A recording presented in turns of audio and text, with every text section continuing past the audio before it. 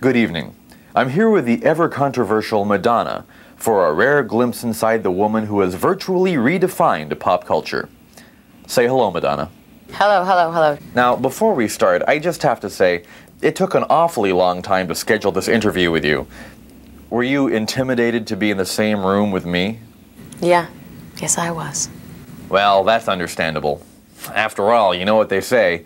You can pick your friends, and you can lead a horse to water, but you can't keep your eyes open while you're sneezing. You know what? That makes a lot of sense. Now, you got to work with Rosie O'Donnell in that movie, and I guess you became pretty good friends with her. What's she really like?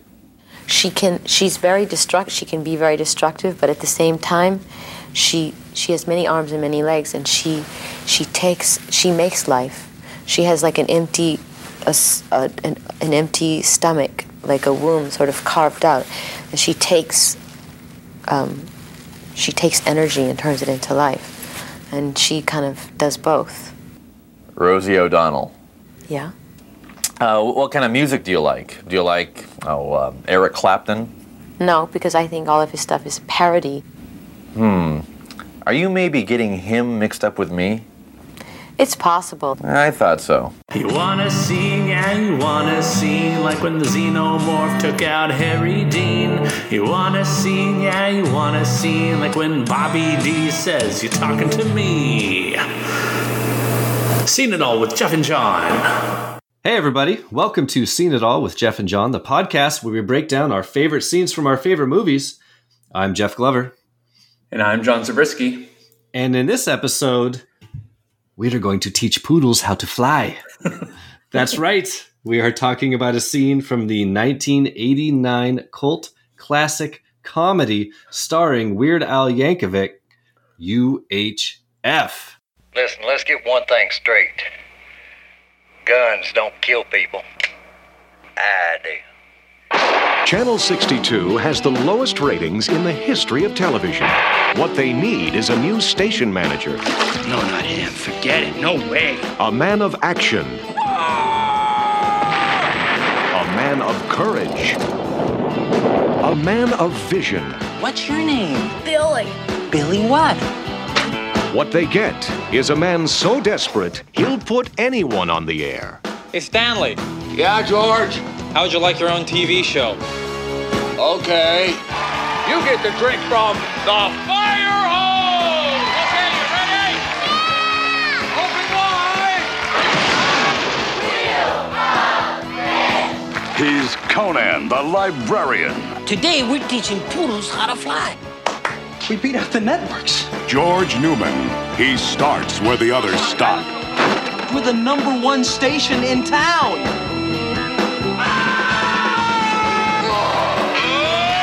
Orion Pictures presents Weird Al Yankovic in UHF, the movie.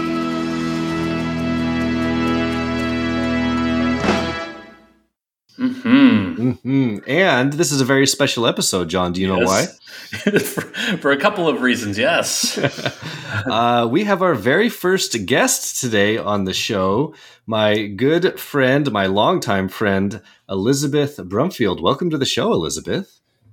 You guys, I'm so honored and excited to be here. I can't even tell you. This is also my inaugural podcast appearance. Wow. So, yeah. So no promises, but thanks for having me. Well, taking a chance. To reduce the pressure a little bit, I just want you to know that no one's listening right now, so it's totally fine. I'm going to change that, Jeff. I'm going to send it out to all the 200 people I influence on IG. Going to turn it all around. And I think also another milestone, Jeff, is I don't think we've ever, even in our Predator Minute days, we never had a female guest.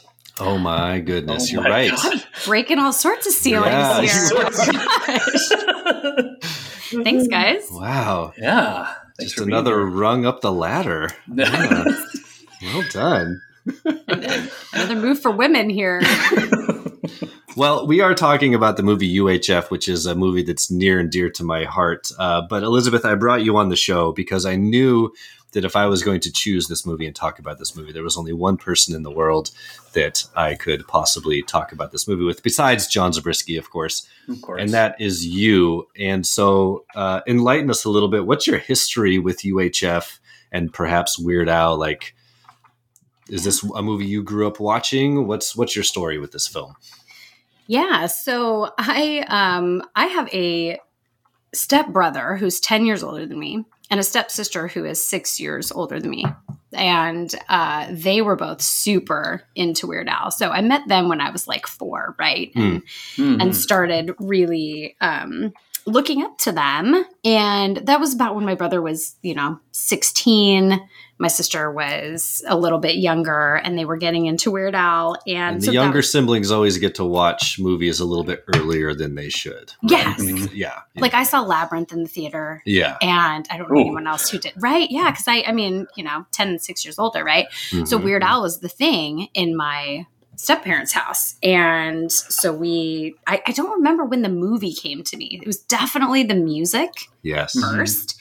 And the older music. So his self-titled album. Like My Bologna and stuff. Yeah. So that's what I was going to say. I feel like I actually got introduced to a lot of current music via Weird Al. Right. Oh, yeah. Right. Like I definitely knew like you all heard the words. Weird Al version first before hearing the real version. Yeah. Oh, I had no idea what My Sharona was. Right. I was when I finally heard it on the radio, and I was like, this the other one's better. I still sing the lyrics to I Lost on Jeopardy versus I don't even know who sings Our Love's in Jeopardy. I mean, I might have heard it a couple times in my life, but so that was really my introduction.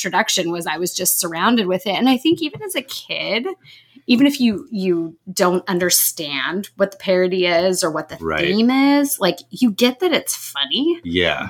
And like you hear his voice and you know it's funny. Actually, I've been playing it for Calvin, my 6-year-old son. And he's like, my lasagna is his current favorite.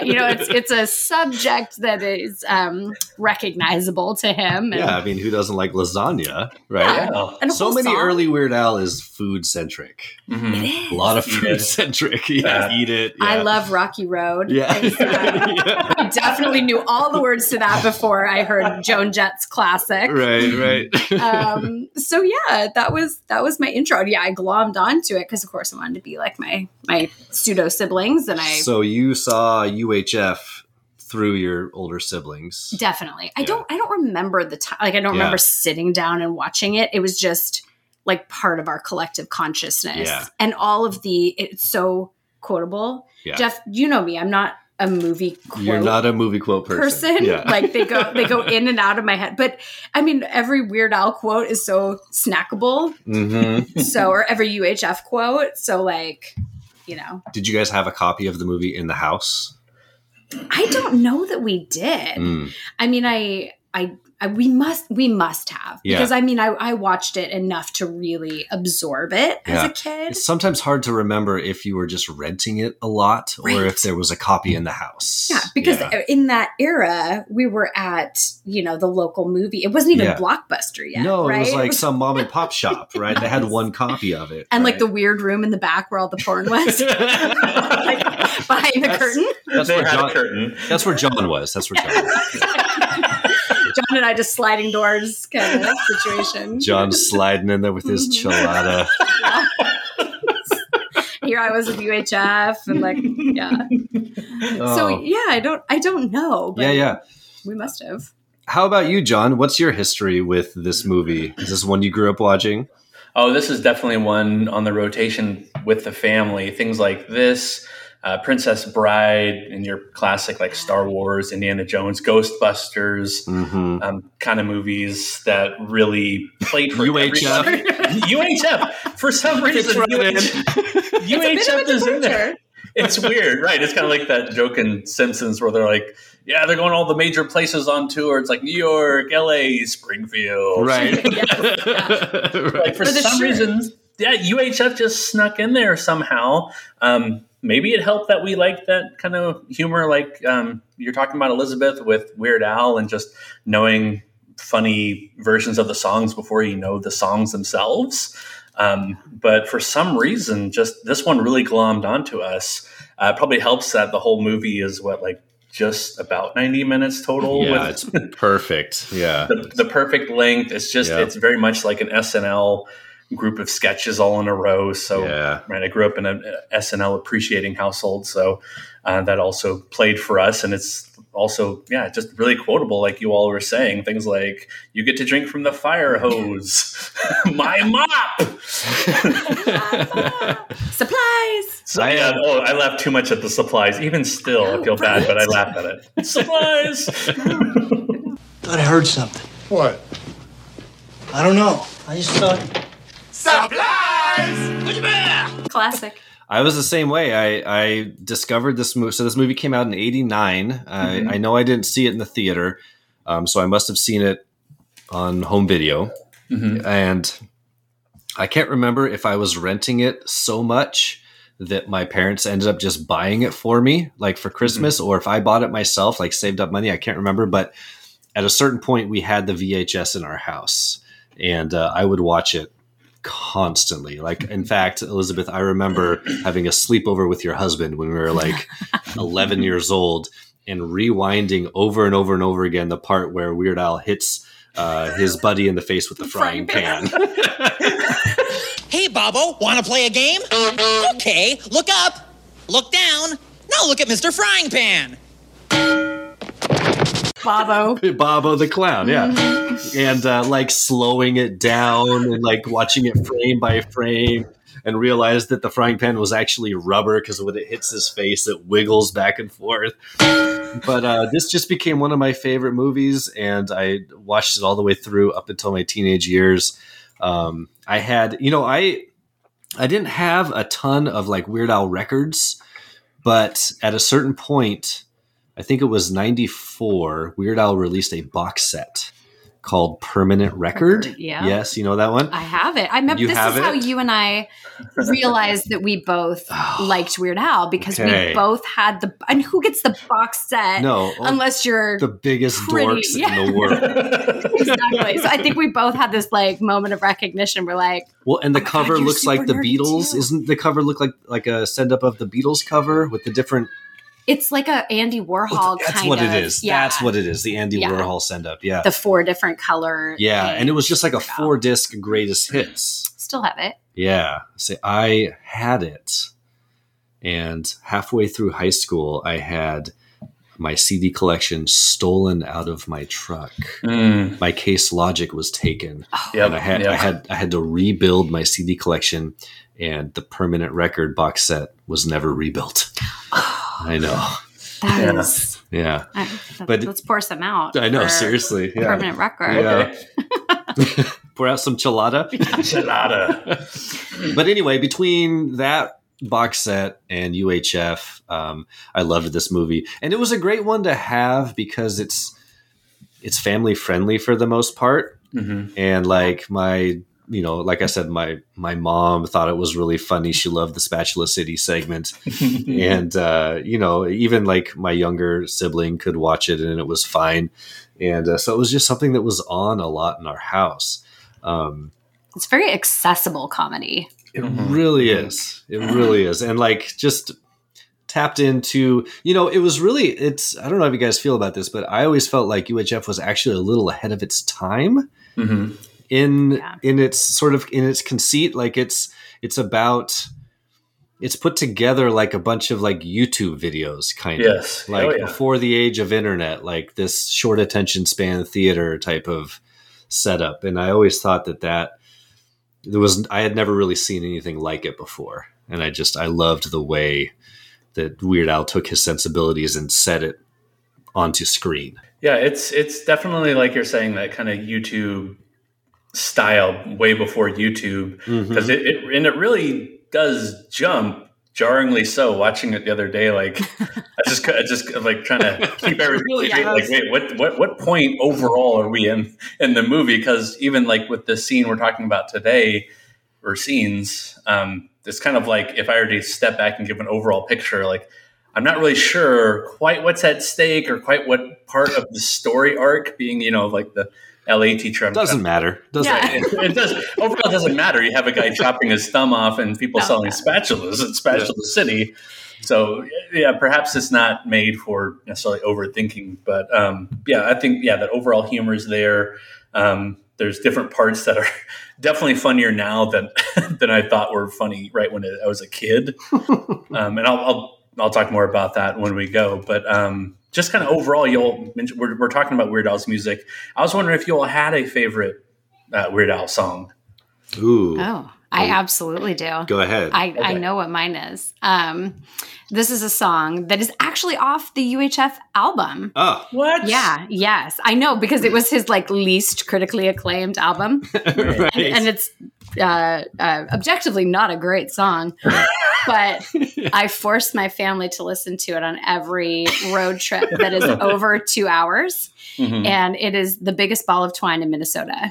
It is a Weird Al original. Yes. It's not a parody. I think it's hilarious. I laugh every time I hear it.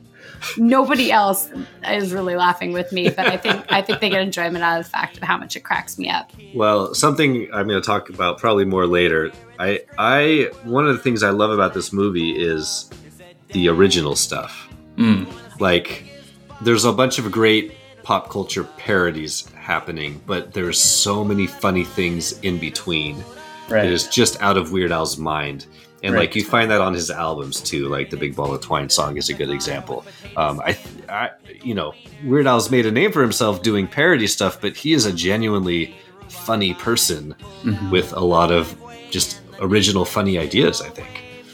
Yeah, objectively funny. Yeah, and absolutely. and a really a vast knowledge. He's of super smart. Yeah, because if you listen to his stuff, like most of his songs are themed.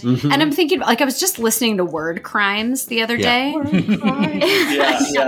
which is one of his newer ones. And Blurred Lines is the hook is awesome, but the subject of the song sucks. So shift on over to Word Crimes, where the lyrics are actually pretty clever, and recognizing that he has to know, or at least look up, all of the stuff about grammar, right. and turn it into a funny song. Yeah. What a boring subject. Your participles are dangling is a fantastic line. You should appreciate that as the language arts teacher. Right, I do. So, how about you, John? Do you have a favorite Weird Al song? Yeah, it's tied for me. Obviously, I'm a huge, as you know, Jeff, huge Star Wars fan. Weird Al definitely, he definitely is. You can tell. Oh, really? Thanks, homeboy. Thank you, homeboy. We'll get there. But the line delivery, dude. When the Phantom Menace came out, even before the first prequel came out, I guess they knew Weird Al was such a big fan, they sent him the script. And so he had all the information, all the plot details before the movie comes out, and he writes the song The Saga Begins, which is a parody on American Pie. It's the American Pie song. Yeah. I can sing that word. You talk about word for word. I sing that. I'm in there. I'm watching Phantom Menace in my head when I'm singing that song. Absolutely love that song, Saga Begins. Do you guys sing on this podcast? Is it out of the realm of possibility to ask John to sing? We got to get another Chelada Nuevo in. Oh, okay. Well, I'll ask later. Sure, ask me later for the Saga Begins. I can go a little bit, but I'd say it's tied between that and then there's the doo-wop ripoff called One More Minute, and that's all about his breakup and all the things he'd rather do than spend one more minute with this person he just broke up with. It's so good. The wordplay, the just kind of the cruel things he's going to put himself through rather than spend one more minute with this person just always cracks me up. And that's another one where it's just clever wordplay, but also really paints a picture when you're hearing the song. But it's all just, I'd rather spend, eternity eating shards of broken glass. It is poking himself in the eye. Yes. This is a very good one. He has really good breakup songs, actually. Melanie is a good breakup song. kind of. Actually, that's like a pining. Like, why won't you go out with me, sweet Melanie? Poor Weird Al. And then he lists all the reasons why she's not dating him. Like he knows. Yeah. That's funny. I always liked his hip hop parodies. Because I'm just a fan of hip hop anyway, but I always love how he took Paradise. Yes, exactly. Like he would take these songs that were by these rappers that were trying to be so hardcore and take the beat and flip the lyrics into something so drastically different, like Amish Paradise or like White and Nerdy. Yes. So those typically are my favorites because I love the clash of content versus the music that's behind it. Yeah. Totally. Yeah. The my second favorite, please, is along the same lines. Trapped in the drive-thru. Oh my God, is that the R. Kelly one? Yes. So it's the parody of Trapped in the Closet, which is a saga. It's of like a song. 10 minutes long, right? It is. And Weird Al, to his credit, you've got to give this man credit. I mean, he wrote 10 minutes and 50 seconds oh my God. worth of lyrics to about being trapped in like essentially a Burger King drive-thru, and so like amazing. And the way that he sends up the whole idea of like every second being detailed and broken down in that song, and the drama, the drama that R. Kelly brings about being caught, with his, by his whatever, his lover's dad or something, right. or husband. I don't even know. I hate R. Kelly, but I love Weird Al, and the parody is amazing. I laugh every time. You played that for me one time, and you were like, "You need to watch the YouTube video with the lyrics while you listen to the song, so you get the full sense of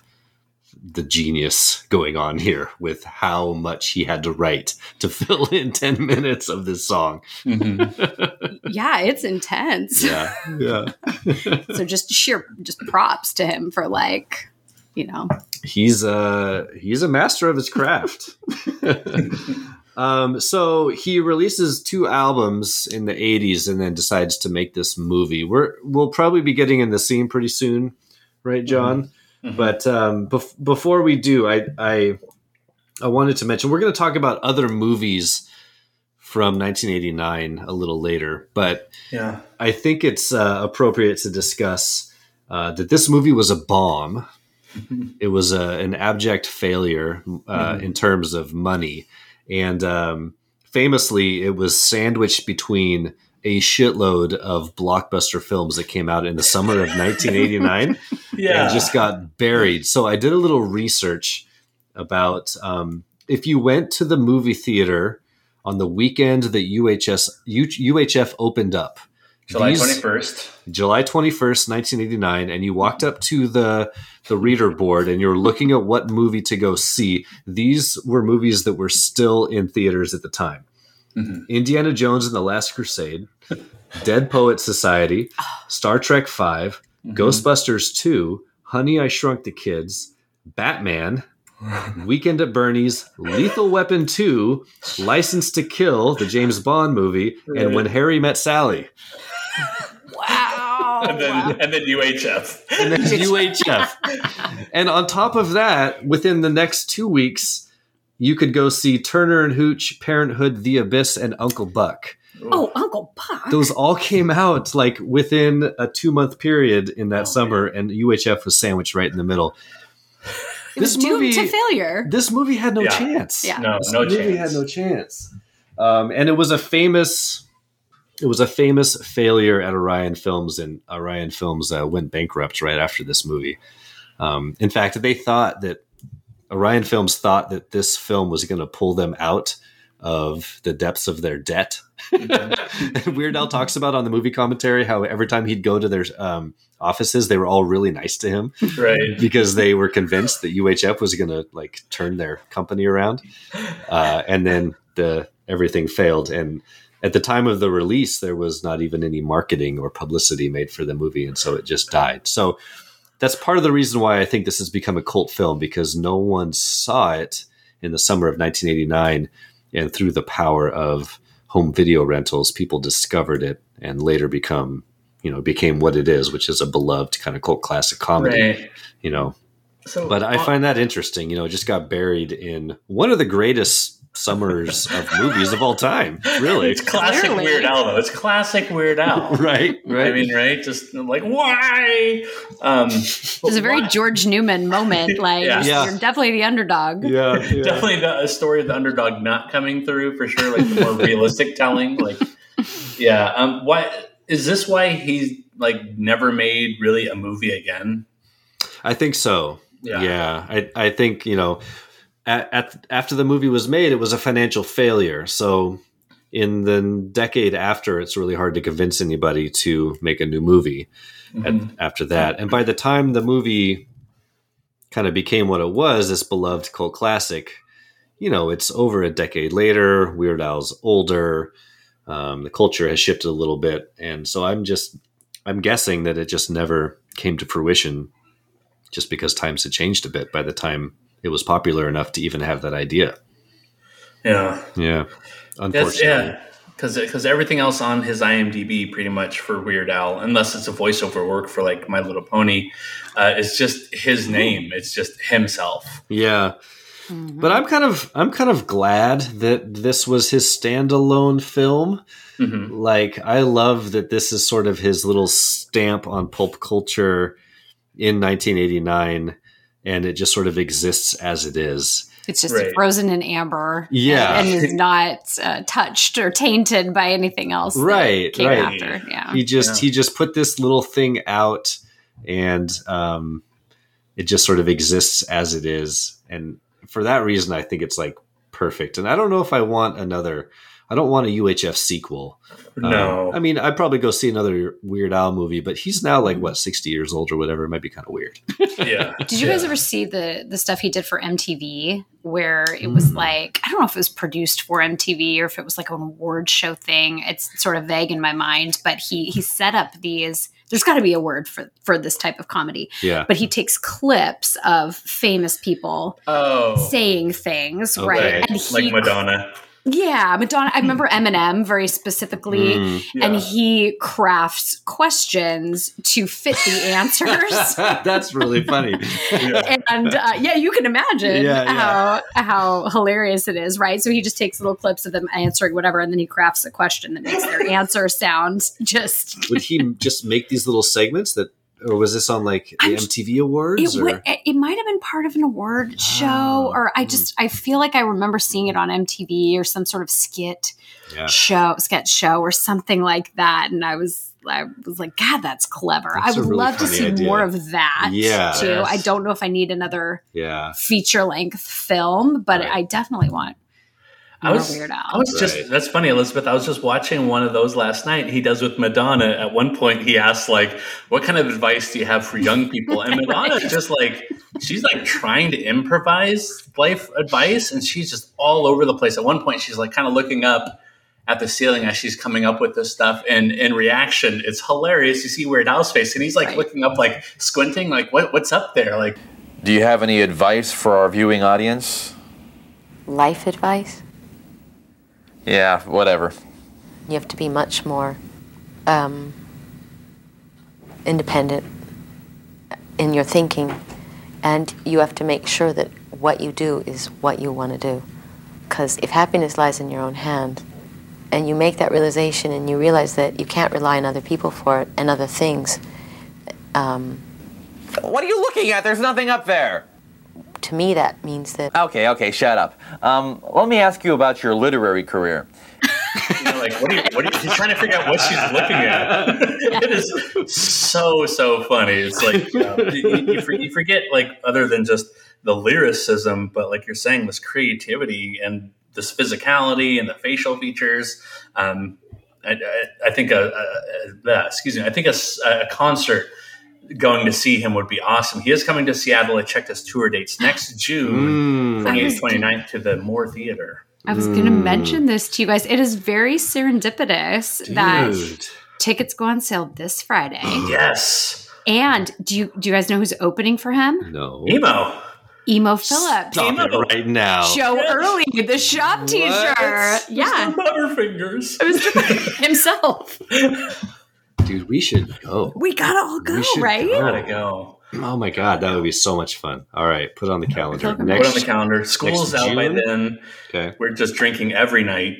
Not just Wednesdays. Enchiladas all around. Get a lift. That's amazing. I was going to say something and I forgot.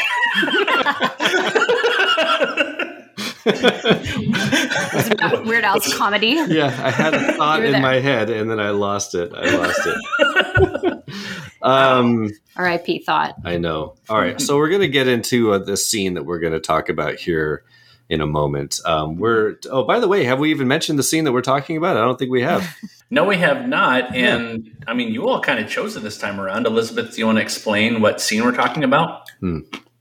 Sure. So the scene we're going to talk about is when I think Weird Al, well, it's George in the movie, George Newman, is getting, it's hard to separate him from his character. It really is. He's just been introduced to U62. And he's kind of getting a sense of what all programming is currently on the lineup. And it's actually still not clear to me if Joe Early, the shop teacher, was somebody who was currently featured on U62, or if he was just like the guy down the street that he was auditioning. Yeah. But it's Emo Phillips, who, admittedly, I know next to nothing about. I'm the same, John. I think you know more about Emo Phillips than both of us combined. So we'll let you take the reins on Emo. But sure, we can talk about it. But this is the famous shop teacher scene. The famous shop teacher scene where he is explaining how to use a table saw, which he can't name. Right. He does not remember the name of the and also tool. Doesn't give the rules for using the. No, he's basically just he's sort of explaining something as he's sliding a 2x4 across the table saw and cuts off his thumb. Yes. In the process, which ostensibly lands somewhere on the floor, and then their physical comedy ensues. Where his thumb is just spurting all sorts of red corn syrup all over his face, and Weird Al. I keep calling him Weird Al. He's George. It's all right. All over George's face and all over Joe's face, and it produced the famous line that we still quote today. Just call me Mr. Butterfingers. Just call me Mr. Butterfingers. And and his particular brand of comedy, which I understand more now that I've read about it, is more of his kind of voice, his voice acting, and this sort of like dopey, affect that he has.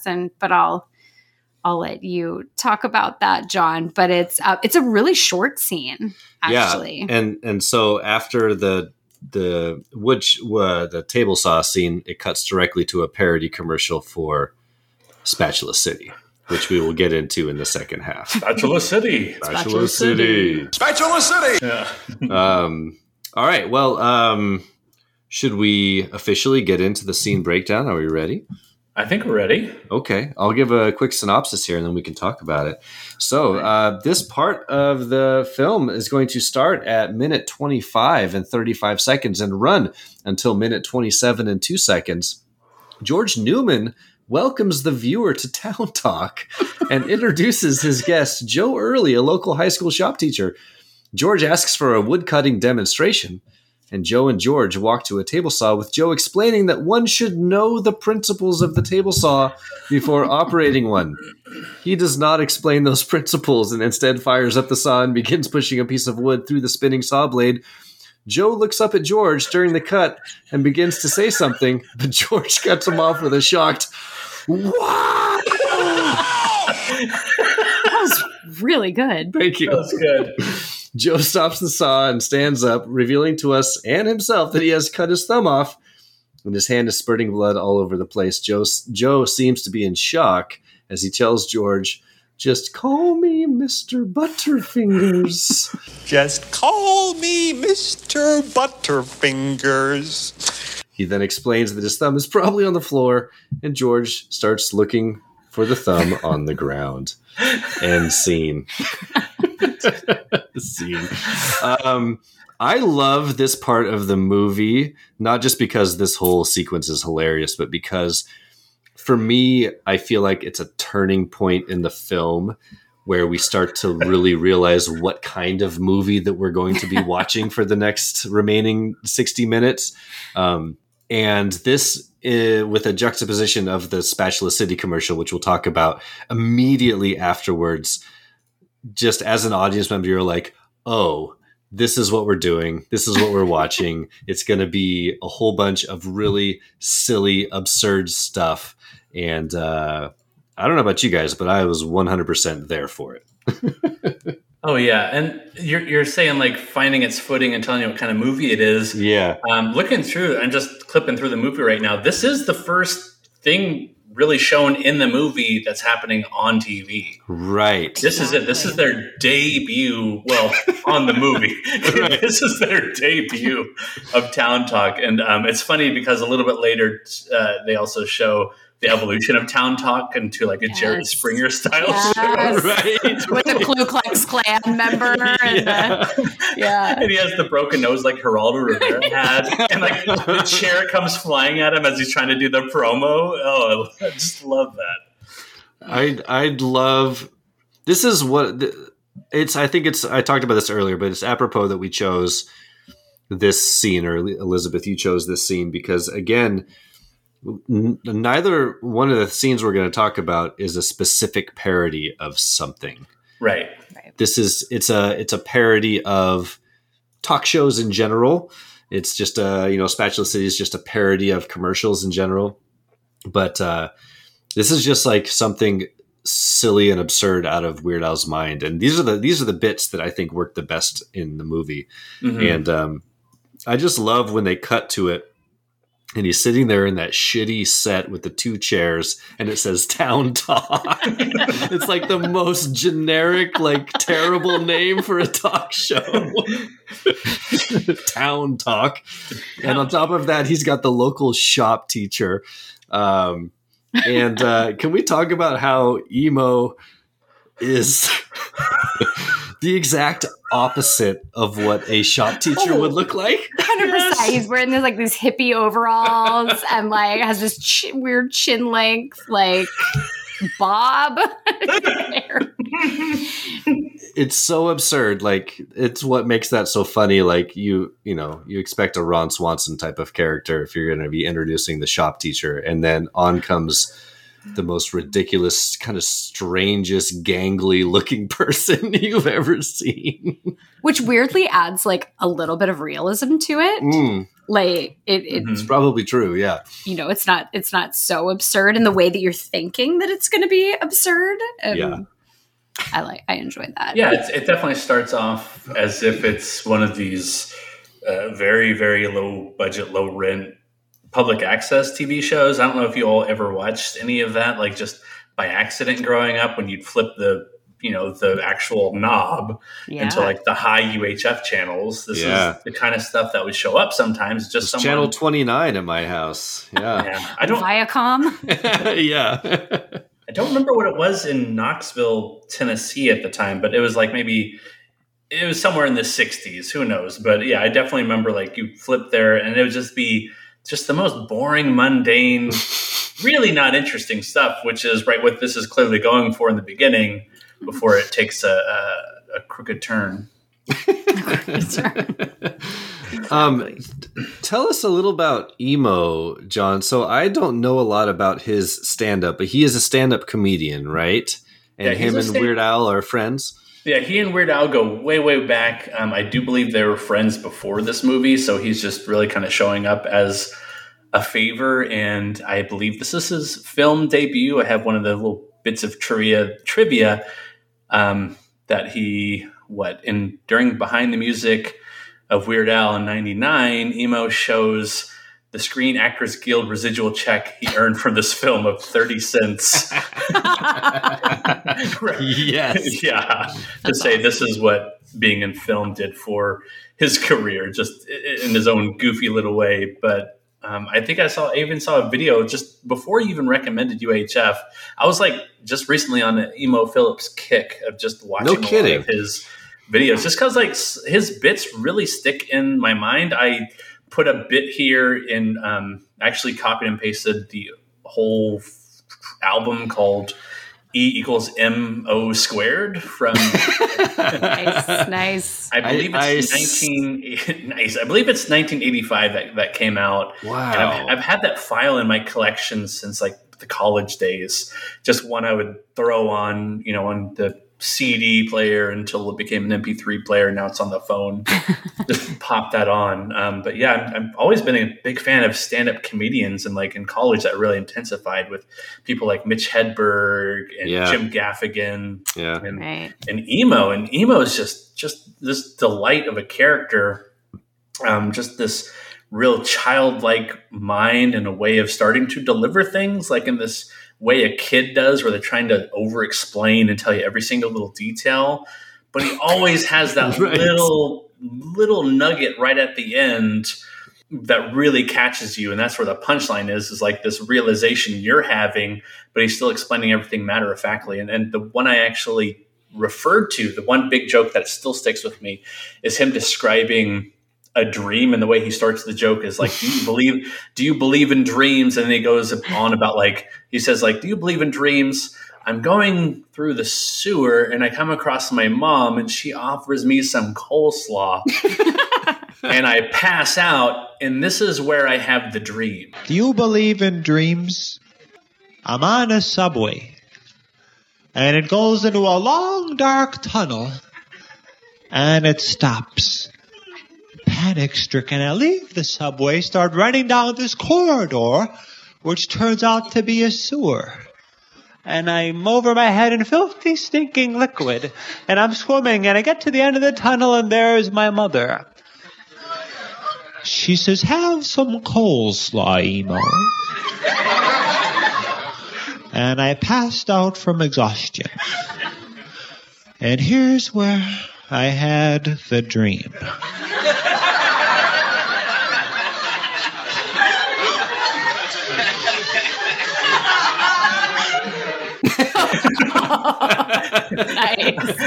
I can't do the Emo voice except this is where I have the dream. Yeah, it's one of my favorites, and my brothers are both big fans of his.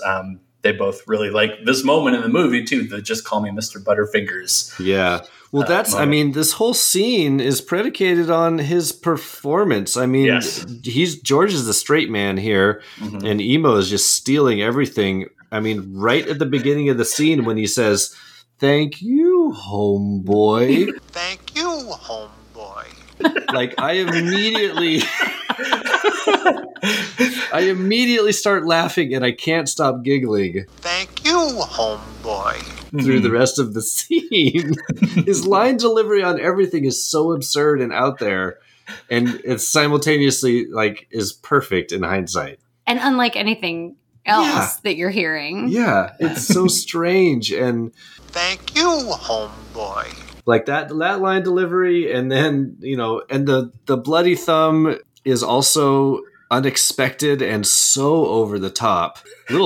So over the top. So over the top. Little trivia for you. It's this scene, the bloody thumb scene, and the throwing the poodles out of the window scene that gave this movie its PG-13 rating. Otherwise, it would have just been a PG. But Weird Al did not want to let it go. No. He said, no, we have to have both those scenes in here. And so they got the PG-13. Turns out it didn't really matter because it was because no one watched it. No one went to see it. Yeah. Opened number 11 that week. Number 11. And it's such a shame. What are your feelings on Emo in this scene? So I mean, like I said, I didn't even know really who he was. Yeah. It didn't even enter my consciousness that he was a stand-up comedian. I didn't know, right? This is a movie I watched when I was 10. Totally. So it's all about the line delivery. Yeah. It's all about, it was something I'd never seen before, and I don't think since. I don't think there's anybody doing what Emo does. And actually, when I heard that he was going to open for Weird Al for his new North American tour, I'm like, wow, I'm really excited to see more of him now, because he's just not an actor I explored from I'm the curious movie. to see what he looks like now, like Right. 40 years later or whatever. Well, like you see what Michael Richards looks like. And, like Right. nothing like Right. Stanley Spadowski and Right. or Kramer. Right. Yeah. So what is his presentation? Because I mean, he's skinny. Like he's gangly. Yeah. He looks like he just Yeah. sits at home and smokes a lot of weed. Right. Yeah, I mean, he definitely steals the show here. But, Weird Al was criticized for this movie in a lot of ways because it was such a bomb. And one of the things that a lot of people said was that he was a bad actor. And I don't necessarily agree with that. I mean, he's not a great actor. He's not a trained actor. But it's not really his job in the movie to be an actor. He's the straight man in a lot of these scenes. He's the foil. Yeah, exactly. But there are a couple times in this movie when I think he gives like top-notch line deliveries. And his whoa when the thumb is getting cut off. It is a good whoa. I've watched that whoa so much. Whoa! It's so good. It's the right good. pitch. It's the right pitch. It's the right length. It's the right timing. It's exactly how... It's the right volume. It's exactly how you and I would react if we were watching a guy methodically saw his thumb off without really reacting to it. And that's hard to do, right? Because don't you guys talk about in the Alien movie how they they're surprised, right? When some of these things happen. They're genuinely surprised, so they're capturing genuine reactions. I have to believe that Weird Al is not genuinely surprised that this guy's thumb is going to come off, right? It probably took him like half the day to set up the gag. Yeah. Right? Yeah. So he's pulling that out of I can't even do it. You do it great. It's so funny. And Emo not changing his affect at all and just acting like he just got a paper cut just is the perfect comedic ending to that scene. Would you look at that? Like his line where he goes, just call me Mr. Butterfinger. Is my face red? Yeah. Is my face red? And right at the end of that, we cut. We're like shocked and laughing and giggling about what we just saw with blood flying everywhere. And all of a sudden we switch to a commercial about spatulas. And the timing is just phenomenal. It's just phenomenal. So I don't know if we're ready to get to part 2 yet, but did you have anything else to add about this first part, John? I mean, Elizabeth brings up Alien. This is on the level of Alien blood showing. Yes. yes. And by the end of the scene, the table saw is covered in blood. He has this stuff in his eyes, which is like, eye stuff for me. Like Dwight says, it's like eyes are the groin of the head. Like I can't stand having stuff in my eyes. And he has like the fake blood in his eyes. It looks terrible. And he's just able to just smoothly deliver the Mr. Butterfingers. And how many times did he have to have that spurting into his face? Right. Too? How many times did they have to run this gag? So much physical comedy in this movie that I still going back at the beginning of the scene. It always makes me laugh when Emo turns to him and gives him that look after George corrects him and says it's a table saw. And he does that little motion. There's no lines, but he does that little motion where he no one can see what I'm doing right now, but he does like the big, like the little sister, like looking at the big sister thing. Where fine. Yeah. Yes, he does.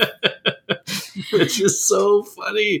It's so funny. I almost forgot about that part. Yeah, it's silent. It's silent. But he just looks at him and goes, nah.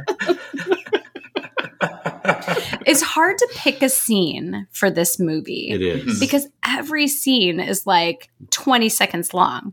Mm-hmm. Going back to what you were saying about this movie is ahead of its time. Yeah. It was really made for our 2020 attention spans. Right. It like goes from one scene to how long is it? You said, but it's like 90 seconds. minutes long, and all the scenes are like 30 seconds. Yeah. This scene is only just the table saw scene is only a minute and a half. That's it. And then we move to the 1 minute 18-second commercial. Before we get to the commercial, I have to commend the cameraman eating the sandwich. Oh, I love that detail. The guy, he's in mouth fact. just drops. Yeah, great face acting. Great face acting. He gets his own show later. That's right. Remember, that's right. he's the guy who trips people, or that's right. Yeah, he's the guy in the prank show. Yeah.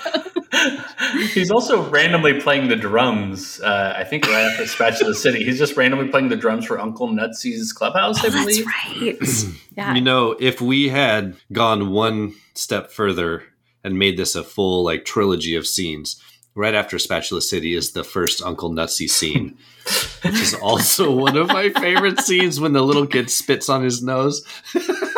That's right. Yeah. That is so bad. It's so funny. And I watched this movie with the Weird Al commentary on, and he said that kid really did spit on his nose. Yeah. And if you watch that scene, the little kid is trying really hard not to laugh. but he like smirks, and they have to cut away before he starts laughing. But anyway, all original Weird Al content is some of the best content. Elizabeth, did you have anything else to add about part 1 before we get to part 2? What a segue. I know, right? Just checking in, make sure that we didn't leave anything off on the table. I mean, how deep can you get? It's a comedic masterpiece and unique among scenes in all comedies, but so no. Let's move on to Spatula City. All right, John, we moving on to Spatula City? Spatula City. Spatula City. Let's do it. Oh my God. I have a lot to say about this. Part 2. This is going to go from minute 27 and 2 seconds to minute 28 and 20 seconds. Right after the table saw scene, we immediately cut to a commercial as a mom and her 2 kids are in the kitchen making cookies. She calls to her husband about the location of the spatula. Her husband walks in, slaps himself in the forehead, and then the whole family... Did we all just do that at the same time? We all did it. That's fantastic. And the whole family literally runs to the car as a voiceover explains that the place to go for your spatula needs is... Spatula City. Spatula City. Thank you. Spatula City. Cut to the inside of a giant store of just spatulas, while the voiceover explains that they cut out the middleman to sell directly to the customer. Cut to the car interior as the family approaches the store. We see a real giant billboard for Spatula City, followed by a shot of an assload of people running through the parking lot and into the store. BTGOFOP, which stands for buy 10, get 1 for 1 penny, is advertised to us. Cut to the family at the Christmas tree as the kids open their presents to reveal the gift of spatulas. Cut to a romantic dinner where a man gives a woman a spatula. Cut to the owner of Spatula City reading off a cue card that he loves spatulas so much that he bought the company. Then cut back to the assload of people running to the store as open till midnight flashes on the screen. The voiceover explains that the store can be found in the yellow pages under spatulas. Cut back to the family now having dinner with guests. The mom now using a spatula to spatula lasagna onto a plate. And one dinner guest asks where the mom got the spatula. The mom and dad both knowingly wink at the camera as the Spatula City theme song plays. Spatula City, we sell spatulas. And that's all. Ding! Spatula City, we sell spatulas, and that's all. Nice. Fantastic. Nice. Spatula City. Spatula City. Spatula City. One of the best jokes in this whole movie. Yes. One of the best parodies in this whole movie, even though it's not actually parodying anything specific. It's just a parody of commercials, specifically like local commercials. Yes. Like these discount furniture stores, used car lots, right? And so I love the idea of taking it to the most ridiculous, mundane thing possible. Mm-hmm. I love, that's funny. I was just thinking about that earlier today about those local furniture stores or, specifically like mattress stores that are always going out of business. The Mattress Ranch, I think we have locally. It's a ranch. It's where the mattresses get to roam naturally. That's right. They graze grass. They're grass-fed mattresses. Do you guys ever see commercials? This is a little bit of a departure here, but do you ever see commercials and you're like, wait a minute, am I watching Saturday Night Live? Yes. Like the commercial's so bad and such a sort of send up of itself that you're like, wait, is this a Saturday Night Live commercial? Prescription drug commercials are like that for me. Like, oh my God, are your legs restless? May experience side effects such as leaky bowels. Yeah, shitting your pants. 3 minutes of those side effects. Right, temporary blindness. Yeah. And the name of the thing is so ridiculous. You couldn't even you couldn't even have a third grader. There's always a Z and there's always an X. It's like Zlornex. Yes. People just take prefixes and suffixes and mush them together. Yeah. Like, this is the name of this drug now. That's how I feel about that commercial, is that it's it's something that could be, it's so horrible that it could be real. Yeah. There are so many parts of this fake commercial that are so funny.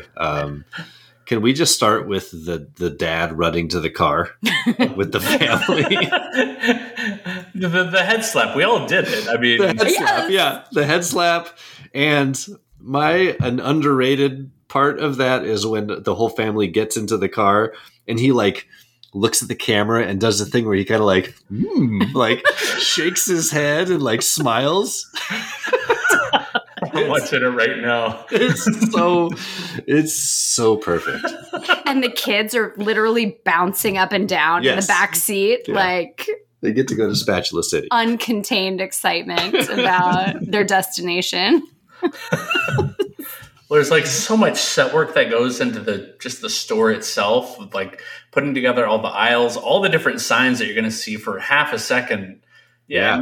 Maybe some are hand drawn, but some are definitely professionally printed. Someone had to go to their FedEx Kinkos at the time or whatever and say, can you print a 3x12 of Spatula City in this crazy font? You're right. They took time to create Spatula City. They put up a billboard, and this trivia pops up all over the place. But they had that actual billboard, and people would pull over on that exit and try to ask other businesses where Spatula City was, and then the other businesses had to complain and have it taken down. Yeah, they just left it up there for months, right? Yeah. I mean, are you guys cooks? Because a good spatula is is kind of priceless. Do you guys have a favorite spatula in your kitchen? Oh, absolutely. Yes. Yeah, I do too. And 100%. The metal one. Yes. That's the other genius about this is that a good spatula is really actually You're right. gold. It's a mundane thing, but we all probably have our favorite spatula. Yes, we do. I think there's a meme about when you enter your 40s, and you find you have your favorite spatula or whatever it is, your favorite pot holder. Well, and when you reach for it, you just always are thinking now, Spatula City. Who hasn't, right? Every time. Of our generation thinking Spatula City. Anytime we're like, oh yeah, where's the spatula? Ask my wife, hey, do you know where the spatula is? Spatula City. Spatula City. You guys, I probably shouldn't say this on air to all the people listening, but Spatula City is in fact one of my passwords. My regular internet password. I'm totally going to hack your Facebook account. Right. I mean, Spatula City exclamation point. There's definitely a unique character in there as well. But the $sign for spatula. I hear you. That's amazing. Don't tell. They get a lot of good, local local commercial tropes in here, the ridiculous, buy 10 or buy 10 get one for 1 penny or whatever. I think I wrote that wrong. I think it is 9, and you get the 10th one free. Yeah, what's the goof? What's the difference? Yeah. Right. The cutting out of the middleman so they can buy their spatulas wholesale. Fact Factory direct to you. Factory direct to you. Yes. And because we eliminate the middleman, we can sell all our spatulas factory direct to you. I have to say, though, my absolute favorite part, the part that has always stuck out to me since I was a little kid, the first time I ever saw this, is, there's a voiceover happening the whole time on the commercial. And they say it makes a great gift, and the little kids open up their Christmas presents, and haha, that's funny. But then they cut to the romantic couple. The romantic part. The romantic no better couple. way to say I love you. And yes, I love you. And when the voiceover guy says there's no better way to say I love you, they cut to the guy that's in the romantic couple. Yes. And he mouths the words I love you, and they sync up perfectly. Yes. And I don't know why that makes me laugh so hard every time, but it's so funny to me. And like someone took some care when editing this movie to make that happen. And like, I love that, because like that is some comedy that comes out of the editing room, that someone sitting on that spinny chair like figured out and put together when they were putting this together. And oh my God, it just that part just makes me die every time. And what better way to say I love you than with the gift of a spatula? Makes me die every time. I love you. I love you. I love you. I love you. Like a spatula. Gift of a spatula. With the gift of a spatula. My favorite part of the scene is the hair club for men. Yes. Whatever they do The to owner. parody that. Yeah, Cy Greenblum. Cy Greenblum. I loved it so much. I bought the company. Essentially, I like their spatulas so much, I bought the company. Don't you love the giant spatula that's hanging on the wall behind him? Giant. just an homage to. There's a huge metal spatula on the wall. and Cy Greenblum. I mean, like the name is Cy Greenblum. Perfect for this. Like he's clearly Cy Greenblum. Like I want the Cy Greenblum like backstory. Like I want the movie about him. The spinoff. Yeah, because everyone else in the commercial is super excited about spatulas. He is not. Cy Greenblum. He has recognized the financial. Yes, he's calculated the business opportunity here, and he's realized that if he purchases Spatula City, he can make some money. He has no real investment in the spatula world per se. Cy Greenblum. And no passion at all. But he needs to be in the commercial, so they hold up the cucumbers. Cy Greenblum. The huge cue cards. He's reading from like one side of the camera to the next side. You're right. He's like turning his head to read. Cy Greenblum. Not a lot of words. I love spatulas so much I bought the company. That's it. It's like 15 words, and he's having to read basically a wall of text while the walls behind him is taken up by a huge spatula. Cy Greenblum. But it's such a good like commentary on, like you were talking about, those small town commercials where it's like the local car dealership, and it's like the guy who owns the car dealership wearing and he has a cowboy hat.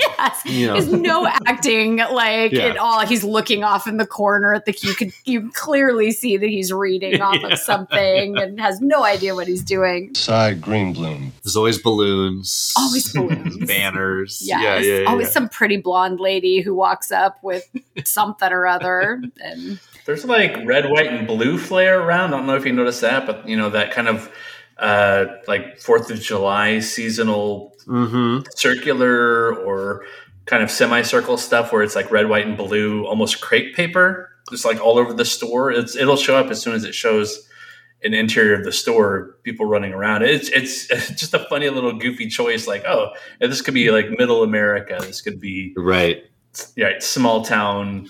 Yeah. Is this the only commercial parody in the movie? No. I mean, there's commercials for other shows. Well, there's Plots R Us. Oh, Plots. Did you remember Plots R Us? I forgot about Plots. With the legs and the arms sticking out of the ground. Like cut rate funeral. Right. Are you tired of sloppy cut rate funerals? And the salad bar. Someone's sadly eating a salad all in black. Free salad bar. And don't forget to visit our new salad bar.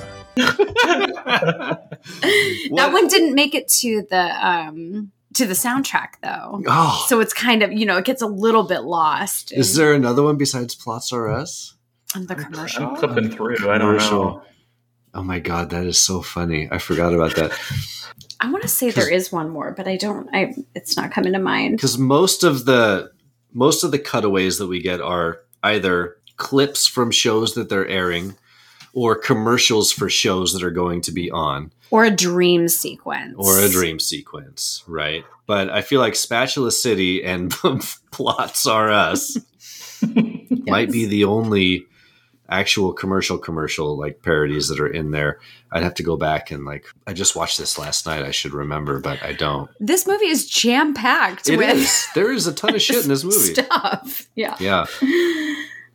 Speaking of other stuff in this movie, I know we're talking about Spatula City, but John, you made a list here of all the other shows that they have on the lineup wall. When they're trying to decide their Friday night lineup and they have all the shows up there. One of my favorite things to do when I was a kid was to pause the movie right there and read that board. If you guys would indulge me for a moment, can I read off some of the names of the shows on that board? Oh, sure. Am I stealing your thunder, John? Did you want to read these? Oh, no, not at all. It's just one of those little factoids I found. Because a lot of these I recognized, but there are a couple on here that took me by surprise that I didn't remember seeing. All right, so Bestiality Today. Beat the Loan Shark. The Beverly Hillbillies. Of course. Buddha Knows Best. Dog Racing from Rio de Janeiro. Druids on Parade. I remember that one. Eye on Toxic Waste. Fun with Dirt. I remember Fun with Dirt. Yeah. Leave It to Bigfoot. Mr. Ed is just thrown in there. Right. My Three Mutants. Name That Stain. News. They had just the news. News. Ryle's Wild Kingdom, of course. Stanley Spadowski's Clubhouse, of course. That's Disgusting. The Flying Pope. A drama. A drama, yes. The Lice is Right. The Young and the Dyslexic. Town Talk, Traffic Court, Secrets of the Universe, Underwater Bingo for Teens, Volcano Worshippers Hour, and Wheel of Fish. My favorite is how they combine the ones that they actually showcase. Right, they actually put them on that board. I know. A couple more that I skipped over. The Wild World of Tractor Pulls, The Wonderful World of Phlegm, You Bet Your Pink Slip. I think that's all of them. But man, how fantastic is that? I always remember looking at that board and seeing Name That Stain and Druids on Parade for some reason always stuck out at me. I was like, what is that show? What could that show be about? Another spinoff that we really should see. Again, another time that that this movie is ahead of its time because reality television, I would say, parodies some of you're so right. This shit real close. Yeah. Druids on Parade is something that I could expect to see from TLC. You're absolutely right. Down the pike. You're so right. And oh, go ahead, John. I was going to say, You Bet Your Pink Slip. Haven't there been shows where people are basically racing for pink slips? Or maybe I'm thinking of Fast and Furious movies. Perhaps. There is one recently, like a real real life show or whatever, where it's like House or Wedding or something. It has a clever name, but it's like they're basically going to give people to either to throw this wedding that they never had or buy a house. Can't you totally see that on that reader board? Oh yeah, House or Wedding. Yeah, or like 90 Day Fiance. Right. That has a home on U62's channel lineup. I mean, even like the fucking The Bachelor, who you gonna marry? Let's have a game show to see who you're gonna marry. That's insanity. You guys, I watched The Bachelor. That's good. That's good. It's okay. Don't It's tell. okay. Don't tell. I No know. shame. I watch UHF. So. My tastes are varied. I watch UHF Channel 62. I watch you 62. I watch The Flying Pope. I watch U62 all the time. All right. I don't know how much there is to say about Spatula City other than it's a fucking work of genius. But John, did you have any comments or things to say about Spatula City? I'm totally looking at the fall schedule lineup. Way far afield, but I think this is a good, if you want to see what TV used to look like, a day of TV, this was it. It was like 6 to sometimes midnight, sometimes earlier, 6 to 11. And then you're looking at the color bar and the right tone. Or you had the little American well done, flag. by the way. Thanks.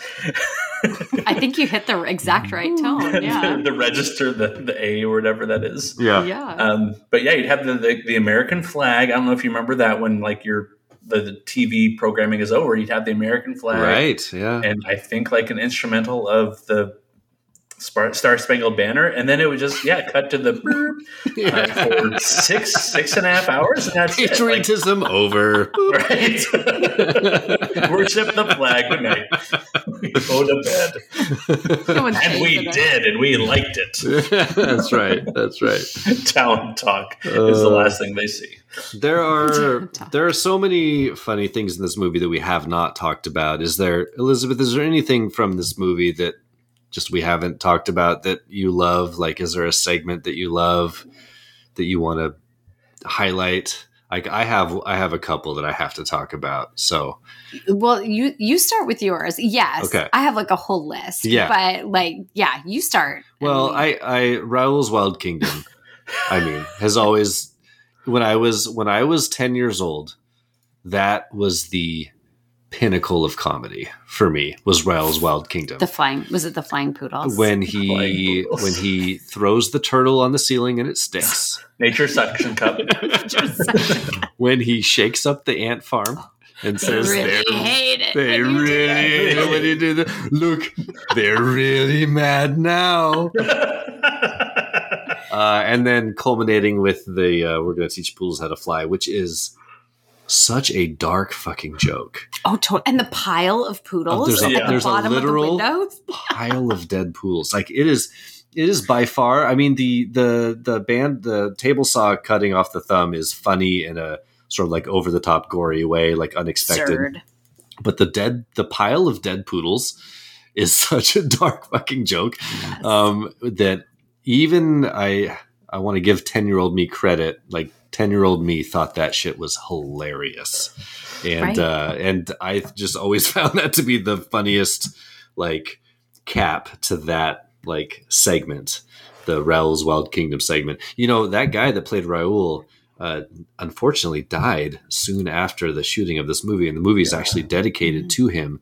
But they actually had him slated to be in a lot more scenes. Right, he died during the filming. Was it during the filming? Yeah, because he was supposed to be filmed doing in the telethon. He had a part in the telethon. Yeah, so that's kind of a sad wrap up to that. But I've always loved that absurd show, Raoul's Wild Kingdom. Anyway, what stands out to you? What are some segments that you love? Well, I was going to say, too, about Raoul's Wild Kingdom, which I love. My favorite part, actually, about that is they go through the whole thing, right? And he's introducing all these different animals, and it's a joy, right? It's just very joyful. And they get to the end. So happy. Yeah, and then it's, cut to George and Bob looking at each other, and George is like, did you hire this guy or something? And like Bob was like, no, I thought you hired him. So he comes out of nowhere. Right. They look at each other and it just cuts back to the show. Where did you find this guy? Me? I thought you hired him.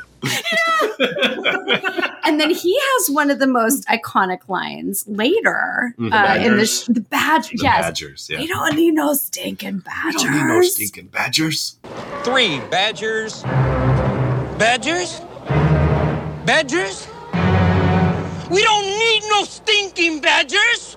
which was just, Yeah. Again, there's so many. There's so many. I could keep playing this game for a while. What about you, John? Do you have something from the movie that we haven't talked about that jumps out at you? The two segments we talked about today already in depth are the two big standouts for me, the Butterfingers and the Spatula City. Spatula City! But I'd say watching it this time around, I really appreciate, for some reason, how Weird Al drops his music video, the Beverly Hillbillies, just right in the middle of it. Yeah. It's like seeing him on full display, like acting. Here's his songwriting, his crafting of ideas.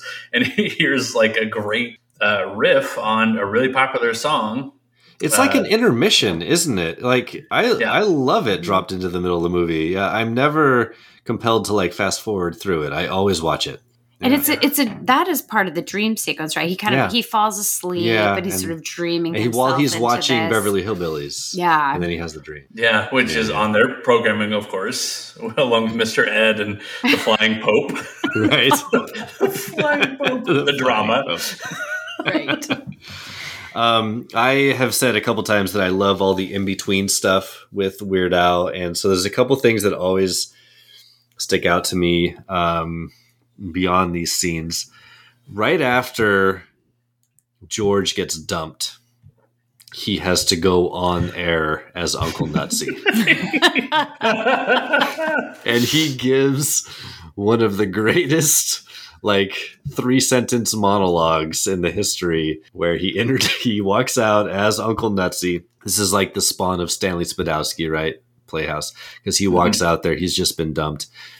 And he gives this whole description of the Roadrunner and Wile E. Coyote and says, here's a story about and describes the Coyote and Roadrunner as just this awful, terrible story. And at the very end, he looks at the camera and he goes, I hope you enjoy it. And it's one of my favorite lines of the whole movie. It's when people say that Weird Al can't act, I say, no, go watch that scene. I want to go home. Shut up, you little weasel. Okay. Right now I'd like to show you one of my favorite cartoons.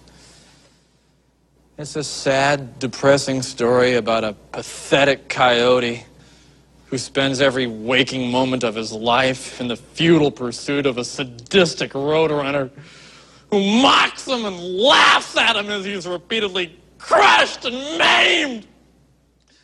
Hope you enjoy it! He is genuinely hilarious. His comic timing in that scene is perfect. That is one of my favorite scenes in the movie, and it's not a parody, and it's not a funny commercial. It's just Weird Al being Weird Al, and I've always loved that scene. Mm-hmm. Yeah. That is a good scene. I think it's funny that people say Weird Al can't act. Yeah. Because all that's required of him in this movie is his comedic timing. Yeah. And he nails it every time. And I read something else about the criticisms of this movie. There was one critic in particular who panned the movie at the time, saying that the plot was thin. And I'm like, no shit. I think you're missing the point. It's like looking at a stick drawing of a woman with giant boobies and being like, I don't think that they're doing a great job with the interplay of light and shadow here. No, buddy. Yeah, this is not what this movie's about. And he does everything he needs to do in this movie and nothing more. No, I mean, they set out to make a certain type of film, and I think they absolutely fucking knocked it out of the park. Like they made exactly what they set out to do, and it's not about the story. It's not a drama. It's not a romance. There's no depth. No, there's no depth. It's a showcase for Weird Al and his goofy ass ideas, and kind of a light commentary on American pop culture from 1989. And that's what it is, and it does it extremely well. I I wouldn't have had that read on it when I was 10 years old. I thought it was really funny to see the guy get hit in the face with a frying pan. But and in that way, the movie is very layered, right? You can enjoy it as a 9-year-old and then come back to it and enjoy it in a different way. As a 41-year-old, I appreciate the nuances of UHF. Do you guys, this is a good question to bring up at this point. Do you think it's held up in terms of our current cultural lens? I think so. I think it's just really having fun with itself, and it's being sincere in doing that. It's not trying to be having a hard satirical look at modern society. It's really goofing around with itself. Yeah, it takes into consideration how goofy commercials can be and kid shows can be, and low rent public access, which nobody really knows about anymore. How low, just the low quality of that can be. But I think overall, in just its sincerity, I think it's refreshing, and it's really nice to see something like that. And those kind of movies that are not necessarily postmodern all the time, just making fun of society as a whole or making fun of itself all the time, are really refreshing to see. It's you can just enjoy the story and not have to think about what is this saying on a grander scale about society or politics or entertainment. Yeah, I think it holds up because there's a lot of pop culture references that if you watched it now as a young person, it's possible you might not catch. You might not understand the Raiders of the Lost Ark parody. You might not understand the Conan the Librarian parody. You probably... Do you understand that Dewey does all that? You probably won't. Maybe you've never heard the Dire Straits song "Money for Nothing." Mm-hmm. That's a tragedy, though. I know. I agree completely. But those things might be lost on you. But there's an overarching parody of American culture there that I think is still relevant today. I mean, in terms of how we get our culture, no one's watching, local cable channel U62 or whatever anymore. Mm-hmm. But we still watch advertisements. We still see local advertisements. We still see local television shows. All these things still exist. And I think a lot of the parody of that in general still holds up. I mean, it does for me. You see what he's doing. You see the device, and the device still holds up. And I love how it's not, I don't know, it's not vindictive in any way. It's not, it's not angry. It's not saying this thing is dumb, or it's not saying that, it's just poking fun. I don't know. Maybe I'm not explaining myself well, but it feels like an innocent. Yeah. It's an innocent, earnest ribbing. It's having a little fun, without anyone's feelings getting hurt. It's just a joyful, silly movie. And I have always, it's a movie that leaves me in a good mood. I was thinking about the difference between Getty Watanabe, who is Cooney right. in the movie, which is a scene that we haven't talked about. Wheel of Fish. How have we not talked about Wheel of Fish? Right? That snapper. Oh, very tasty. That my mom still says that to this day. She'll go, "Oh, very tasty." It's very tasty. I love when the guy comes down the stairs. He's like, "Let's see what he has inside the box."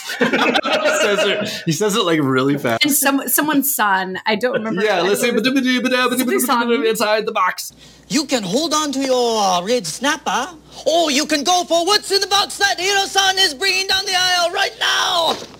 Nothing. Absolutely nothing. Those were apparently real dead fish that they nailed to that wheel for that segment in a hot California studio. It was Tulsa.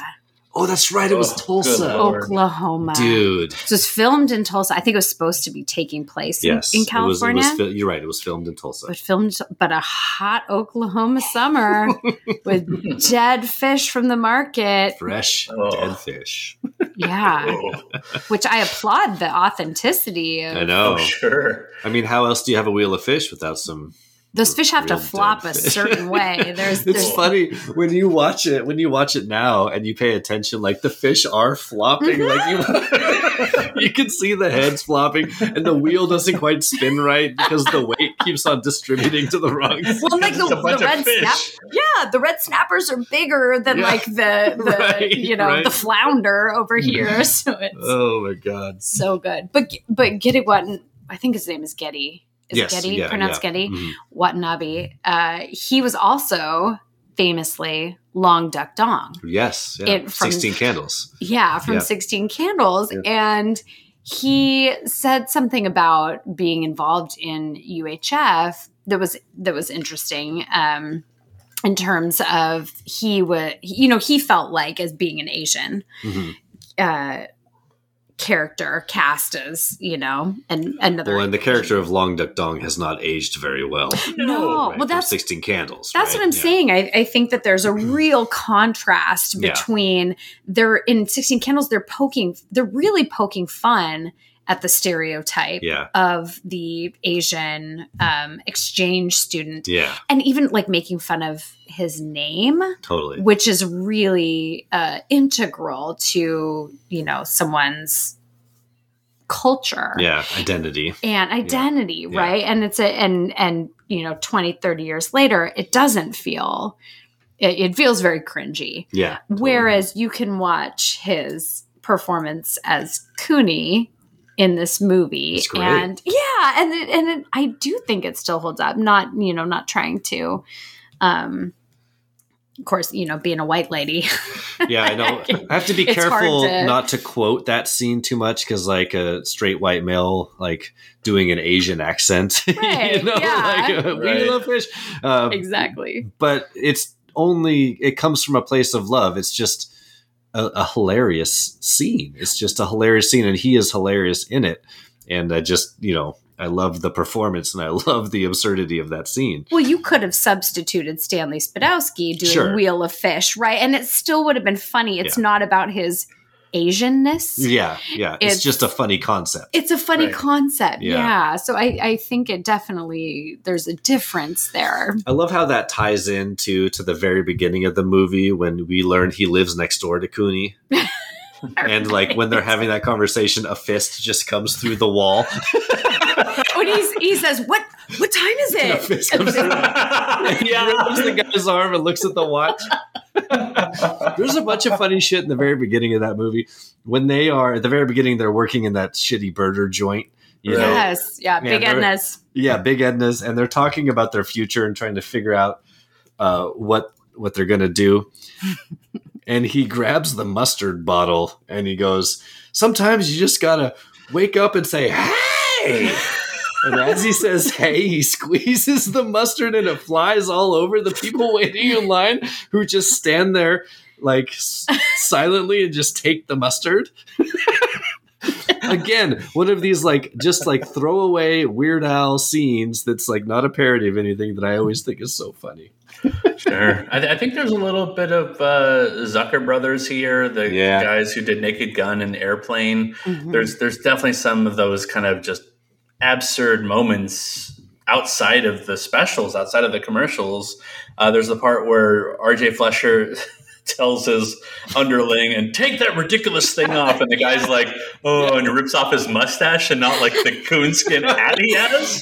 Such a good gag. That is such a good gag. Like, oh my gosh, that's like such a Naked Gun thing to do. It is. Yeah. Along with the watch thing as the hand comes flying through the wall. You're like, what time is it? Oh, it's whatever. A clock. Well, we've been talking about this movie for a while, and I could probably keep on going for a long time. But we have a couple things we need to do, right? We need to do some recommends. Mm-hmm. We need to reveal the next movie. We need to decide if this movie is better than Predator or not. And Elizabeth's like, duh. But before we do that, Elizabeth has a special surprise for us, John. Ooh. Yeah. I really wish you were here. Yeah, I wish you were in studio here with Elizabeth and I. We are in studio together, and she has brought a special treat for us that I think we're going to enjoy on air. Okay. While we record. All five senses thing. Yeah. But Elizabeth's grabbing it right now. Elizabeth, what have you brought for us over there?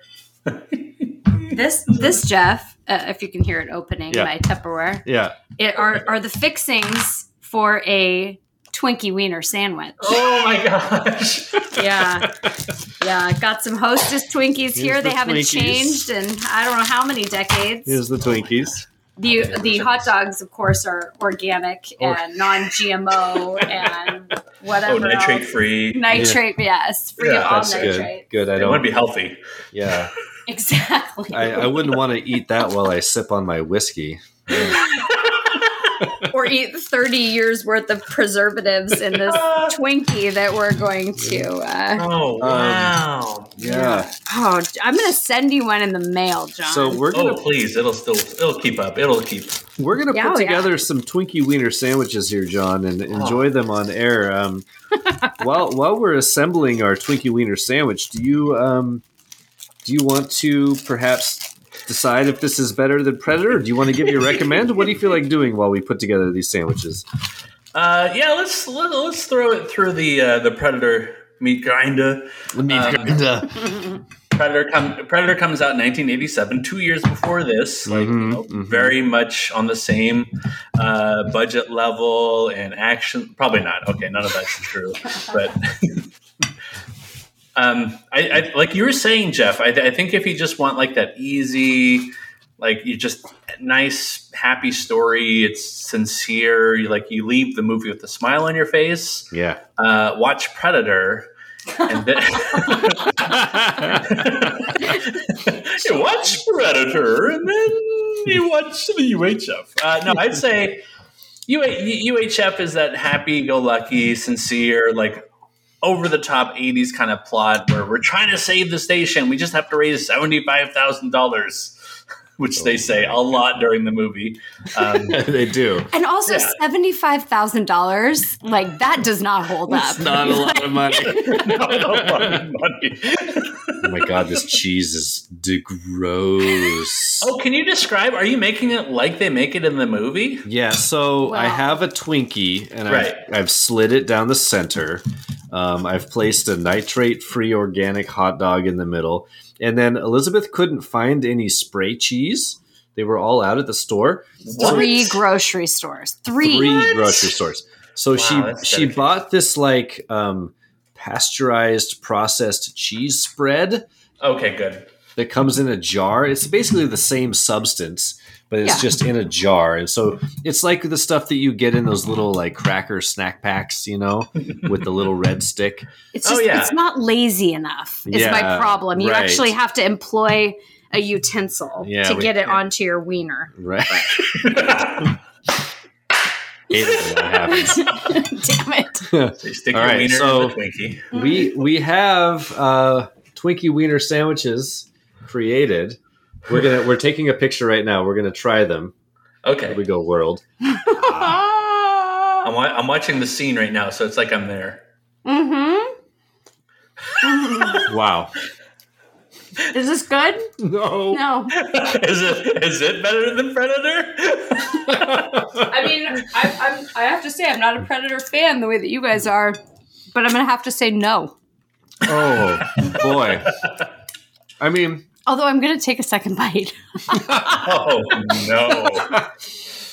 It's interesting because it's like Twinkie good, hot dog good, cheese good, like fake cheese spread good, right? But mix them all together. Is it not as better than the sum? Of what do they say? Yeah. What's that phrase? The parts are better than the sum, or we don't know. I don't know, something like that. I've had too much whiskey. Did you wash it down with milk? And Weird Al is washing down with milk in the movie. I'm going to wash it down. I don't know if that would make it better. That's right. Oh, God, I'm washing it down with whiskey and ginger ale. Elizabeth, thank you for bringing those, and I'm never going to eat that again. Although I might have a Twinkie. You got extra Twinkies. I do have extra Twinkies. I might dive into those Twinkies later. John, like I said, I'll send you some in the mail. They'll be just fine. Yeah. Send me a Twinkie wiener sandwich, please, for the show. So I'm sorry, John. Where'd you land? Is Predator better or is UHF better? What did we decide? I mean, if you need that Twinkie wiener sandwich of a movie, I think this is it. Sure.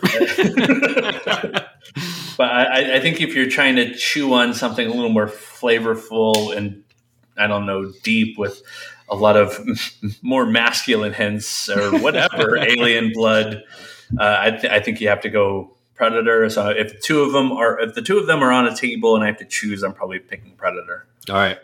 Yeah, I love UHF. It's one of my favorite comedies of all time. But I love Predator so much. I'm going to give this one to Predator this time. Oh, wow. I know. Predator wins. I love UHF. And there are certain times when if you gave me those two movies, I would choose UHF.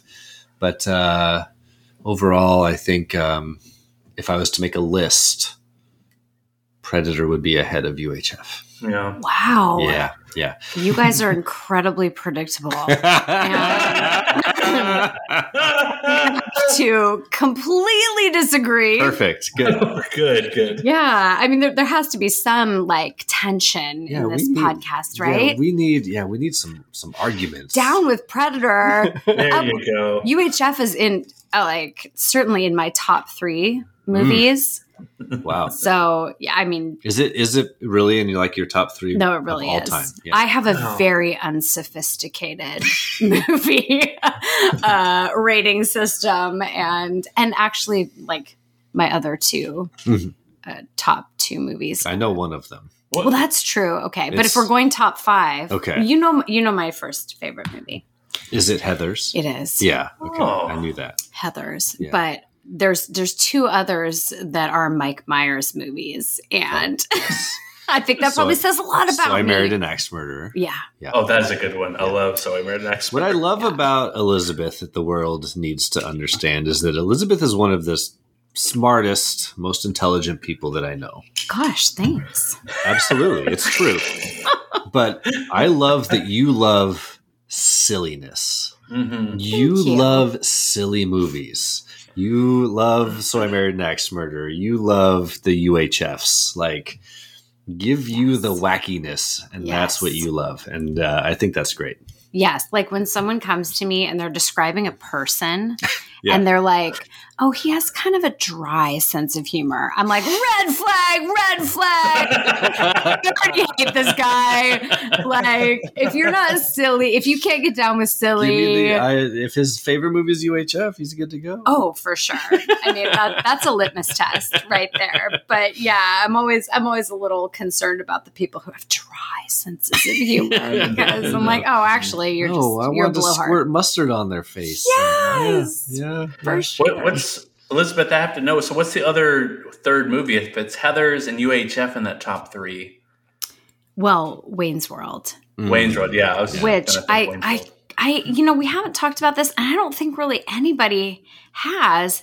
But Wayne's World has to have some roots in UHF. Oh yeah, you're right. It really does. Public access or public access show. It's sort of a microcosm. Yes, it's like if you grabbed one show from UHF and made it its own show. Yeah, blew it out. Aurora, Colorado. Right. Like you're not trying to battle the big boys. You're playing hockey in the streets. What a good show that would be. I'm thinking that while we're watching the movie, what a good show to watch the ins and outs of a really, really teeny tiny network, not even network, just channel, and all the goofy programs and all the little side dramas, but it's also like not taking itself seriously. It's really silly. Like this would make an excellent modern show, I would think. Like you're just always going to be cheering them on, and as long as you have the goofy characters like this movie has, like you're just not going to look away. You're going to want to tune in and see what those goofy characters are up to. I agree. That's a good idea. Make that show, John. Okay, let's make that show. Let's do that. All right, so we have established that 2 out of 3 of us say Predator's better, so we win. All right, so next. Fair enough. Next category is recommends. So, Elizabeth, you are the guest. We have the recommends segment on our show. What are you recommending for our listeners this week, or this month, or this year, whenever John decides to put out this podcast? Oh, I love this. Okay. Whatever. It'll happen. Sometime in the late aughts or whatever. The late aughts. That's when we are. This is the current time, right? You guys, this recommendation is super apropos. And Jeff, I've recommended this to you before, and you haven't watched it yet, because I know I would hear about it. Okay. This is a movie from 1993. Oh, I know. I know. It's okay. And as Stefan would say, it has it all. Everything. It's got Randy Quaid as a demented circus sideshow operator. Trying to get me to watch this for years. I have, and now you have to do it because I'm literally telling you to do it on this Publicly podcast. shaming me. Yeah. This is a recommendation / public shaming. And so Randy Quaid is a demented circus sideshow operator. It's got Mr. T in a dress. Okay. Brooke Shields. I don't remember what she does. She's like a talk show host. Yeah. It's got Alex Winter, Bill. Yeah. From Bill and he Ted. directed it, right? He like conceived of and directed this entire movie. It's also got Ted. Yeah. Keanu Reeves. Although you can't recognize him as the dog boy. This movie is the 1993 movie Freaked. Okay. It has. Have you seen this, John? I don't think I have. It's on my Plex. I've gotten the movie on your recommendation. I have never pressed play on it. It is 1 hour and 20 minutes. I mean, wow, that's perfect. Yeah, it's like it is going to take no time for you to watch it. Okay. It has the same absurdist humor, over the top humor that UHF does. So if people are listening to this podcast and are like, I'm really into UHF, what's next? Freaked. Go From back. 1993. I have no idea why I found this movie. I think so. I used to go to Scarecrow Video a lot. Oh yeah, Great yeah. place. You guys remember Scarecrow? Still open. So my mom at regular intervals would drive me down to Scarecrow That's awesome. for special. I know my mom's. Yeah, your mom's cool. She was cool. I had cool parents. My mom took me to Blockbuster. Yeah, my mom worked in the U District, so like she knew She knew the cool stuff. She knew the cool stuff. Scarecrow's the shit. Yeah. Yeah. So I just found it randomly at Scarecrow and rented it, and I just thought it was the bee's knees. And it's sort of like UHF in its absurdist humor. It is more. It's a little edgier. Yeah. It's a little nastier. Yeah. It's got more swearing in it. It's so it's a little. I love this already. I know. Just get on it, would ya?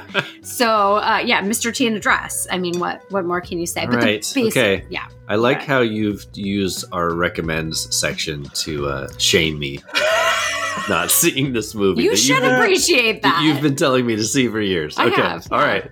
No excuses anymore. I appreciate that. Yeah. Thank you. Put it on the list. All right. Again. John, you too. Okay. Freaked. Am I next for you? Features the music of the Butthole Surfers. Yes. Oh, I didn't even mention that. Yeah. All right. Okay. It's very of the time. I mean, I love the Butthole Surfers. It's the best band name there ever was. Let's be honest. Yeah, it's a good name. It's a good band name. Metallica, Butthole Surfers. Weird Al. Am I recommending next, or are you, John? What are we doing? Gosh, it doesn't really matter. You go. Okay, I'll go. It's going to be a quick one because this is like the most conventional dumb recommend ever. Because I'm catching up with the rest of the world. I just finally watched Dune. Dune. I recommended that last time. Yeah, I'm going to recommend it again because it was fucking awesome. Yeah. So that's my recommend. My recommend is to go back, listen to our previous episode where John recommends it, and then listen to me recommend it, and then go watch it, because it's really, I was blown away by how good it was. It was really good. Is it better than the original? I've never. So everyone says yes. So here's my coming into Dune. I've never read the book. I've never seen the original movie from 1984 or whatever it is. I do not know the story of Dune. I knew nothing about Dune other than there is a book called Dune. That's all I knew. I don't know the story or anything. And I watched it over the last 2 nights, and my God, I got sucked into the story. The movie, the new version of the movie is like so visually stunning and beautiful, and I don't know, I just totally got into it, and I can't wait for the second chapter. I know they're making a part 2. It's going to come out in a couple of years. So anyway, that's my recommend. Go see Dune like the whole rest of the world already has. Awesome. Yeah. Did you have a particular favorite performance or scene without spoiling? I really liked Oscar Isaac in it.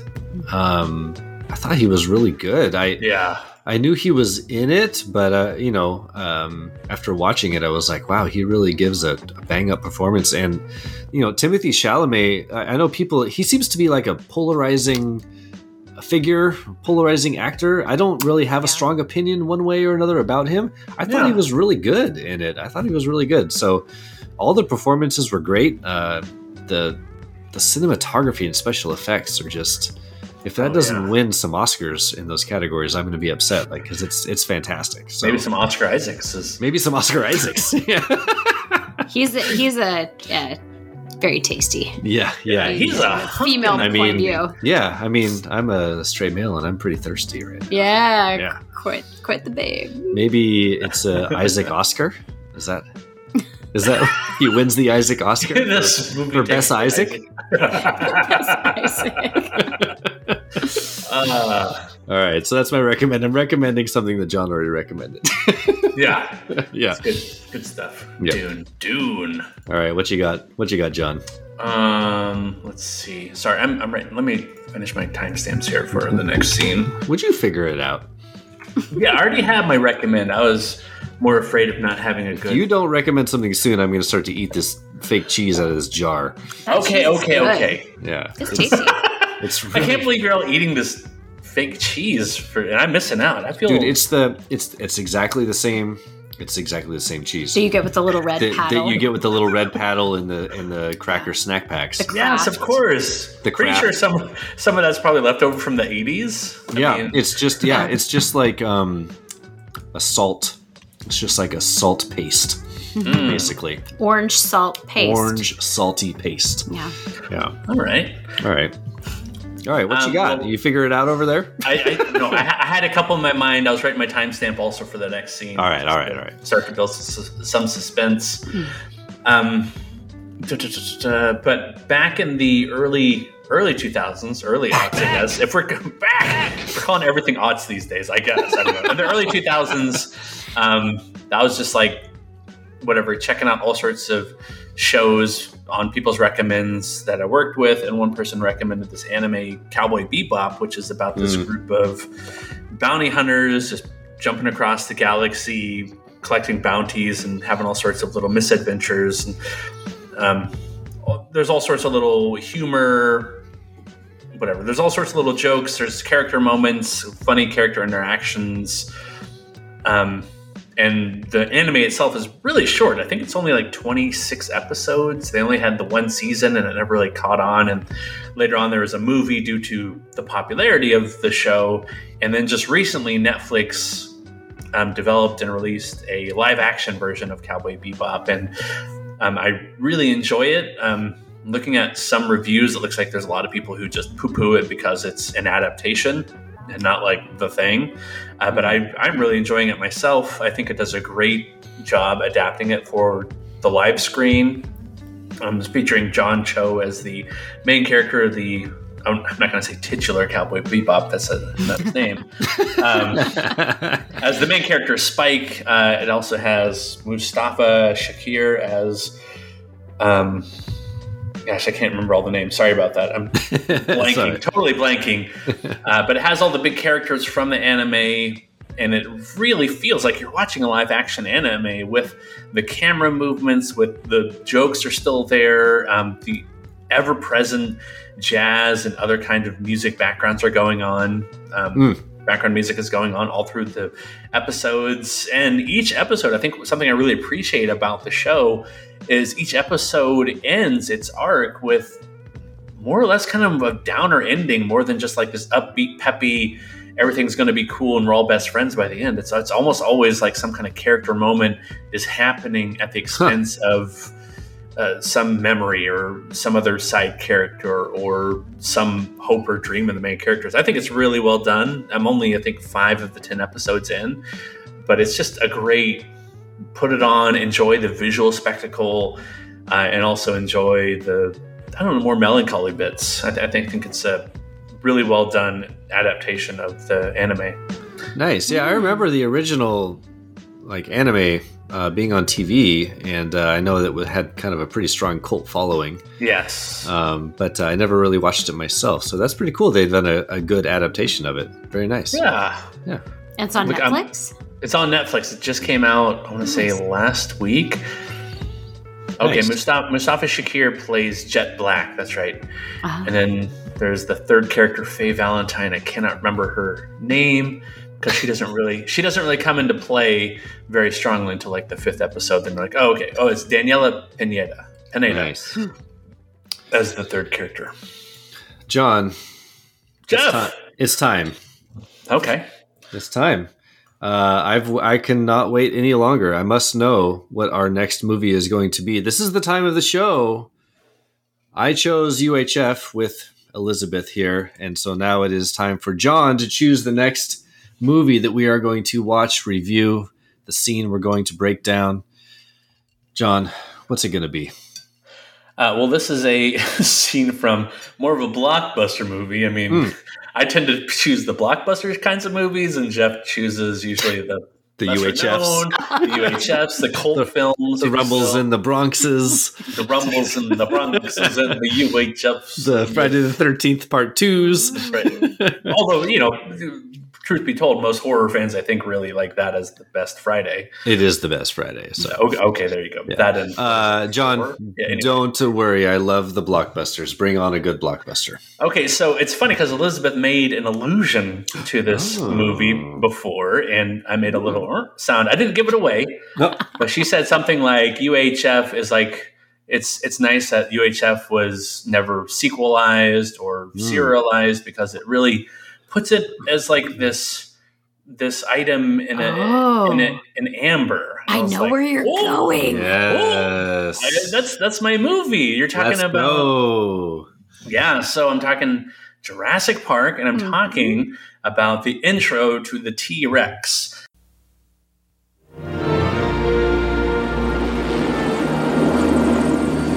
There it is. Welcome to Jurassic Park. We've made living biological attractions so astounding that they'll capture the imagination of the entire planet. The most phenomenal discovery of our time. How'd you do this? Becomes the greatest adventure of all time. Can I touch it? Sure. Universal Pictures presents You feel that? Hold on to your butts. a Steven Spielberg film. Fences are failing all over the park. Yeah, that's nice. Gotta go. An adventure. Look out! Down! I can't get Jurassic Park back online. 65 million years in the making. Jurassic Park.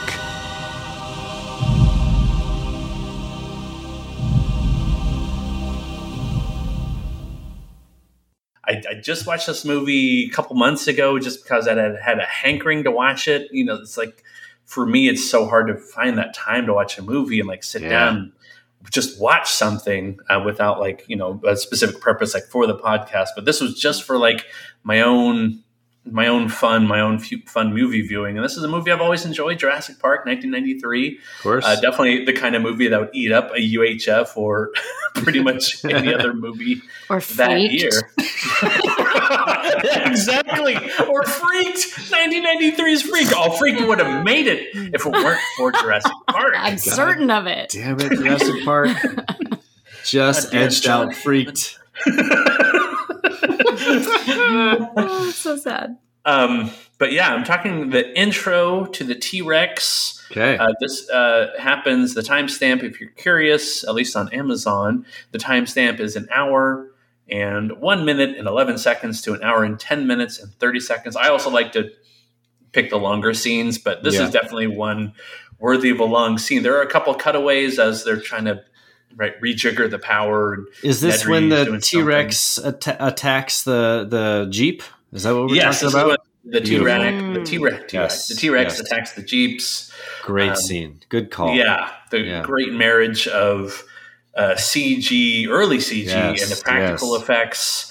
There's just, I mean, on the one hand, it's a great scene. On the other, it's like there's a ton of research to do for it because there's so many documentaries made about this movie, so much written or made. So I'll really have to whittle down a couple of good resources for this. But it's one I really look forward to watching again, even though I watched it just a couple months ago. An easy movie, again, like a UHF, like a Predator, an easy movie to put on and really enjoy the ride. I don't know what your all's history is. Probably the same as mine. Seeing it in the theater as part of the big 1993, 8 or 9 month run it was in the theaters for. Mm-hmm. No, I love this choice because you're good at choosing these movies that we both have a history with, and Thank you. There's a good conversation we can have about it because who doesn't remember? Anyone our age remember seeing Jurassic Park in the theater, right? When you were like 14 years old or whatever it was. I took the bus to the Linwood Cinema. Yes. Jason Wakefield. And fucking Jason tried Wakefield. to put the moves on me on the bus. It was the last day of school, too. So it must have come out in June, I remember. Yeah.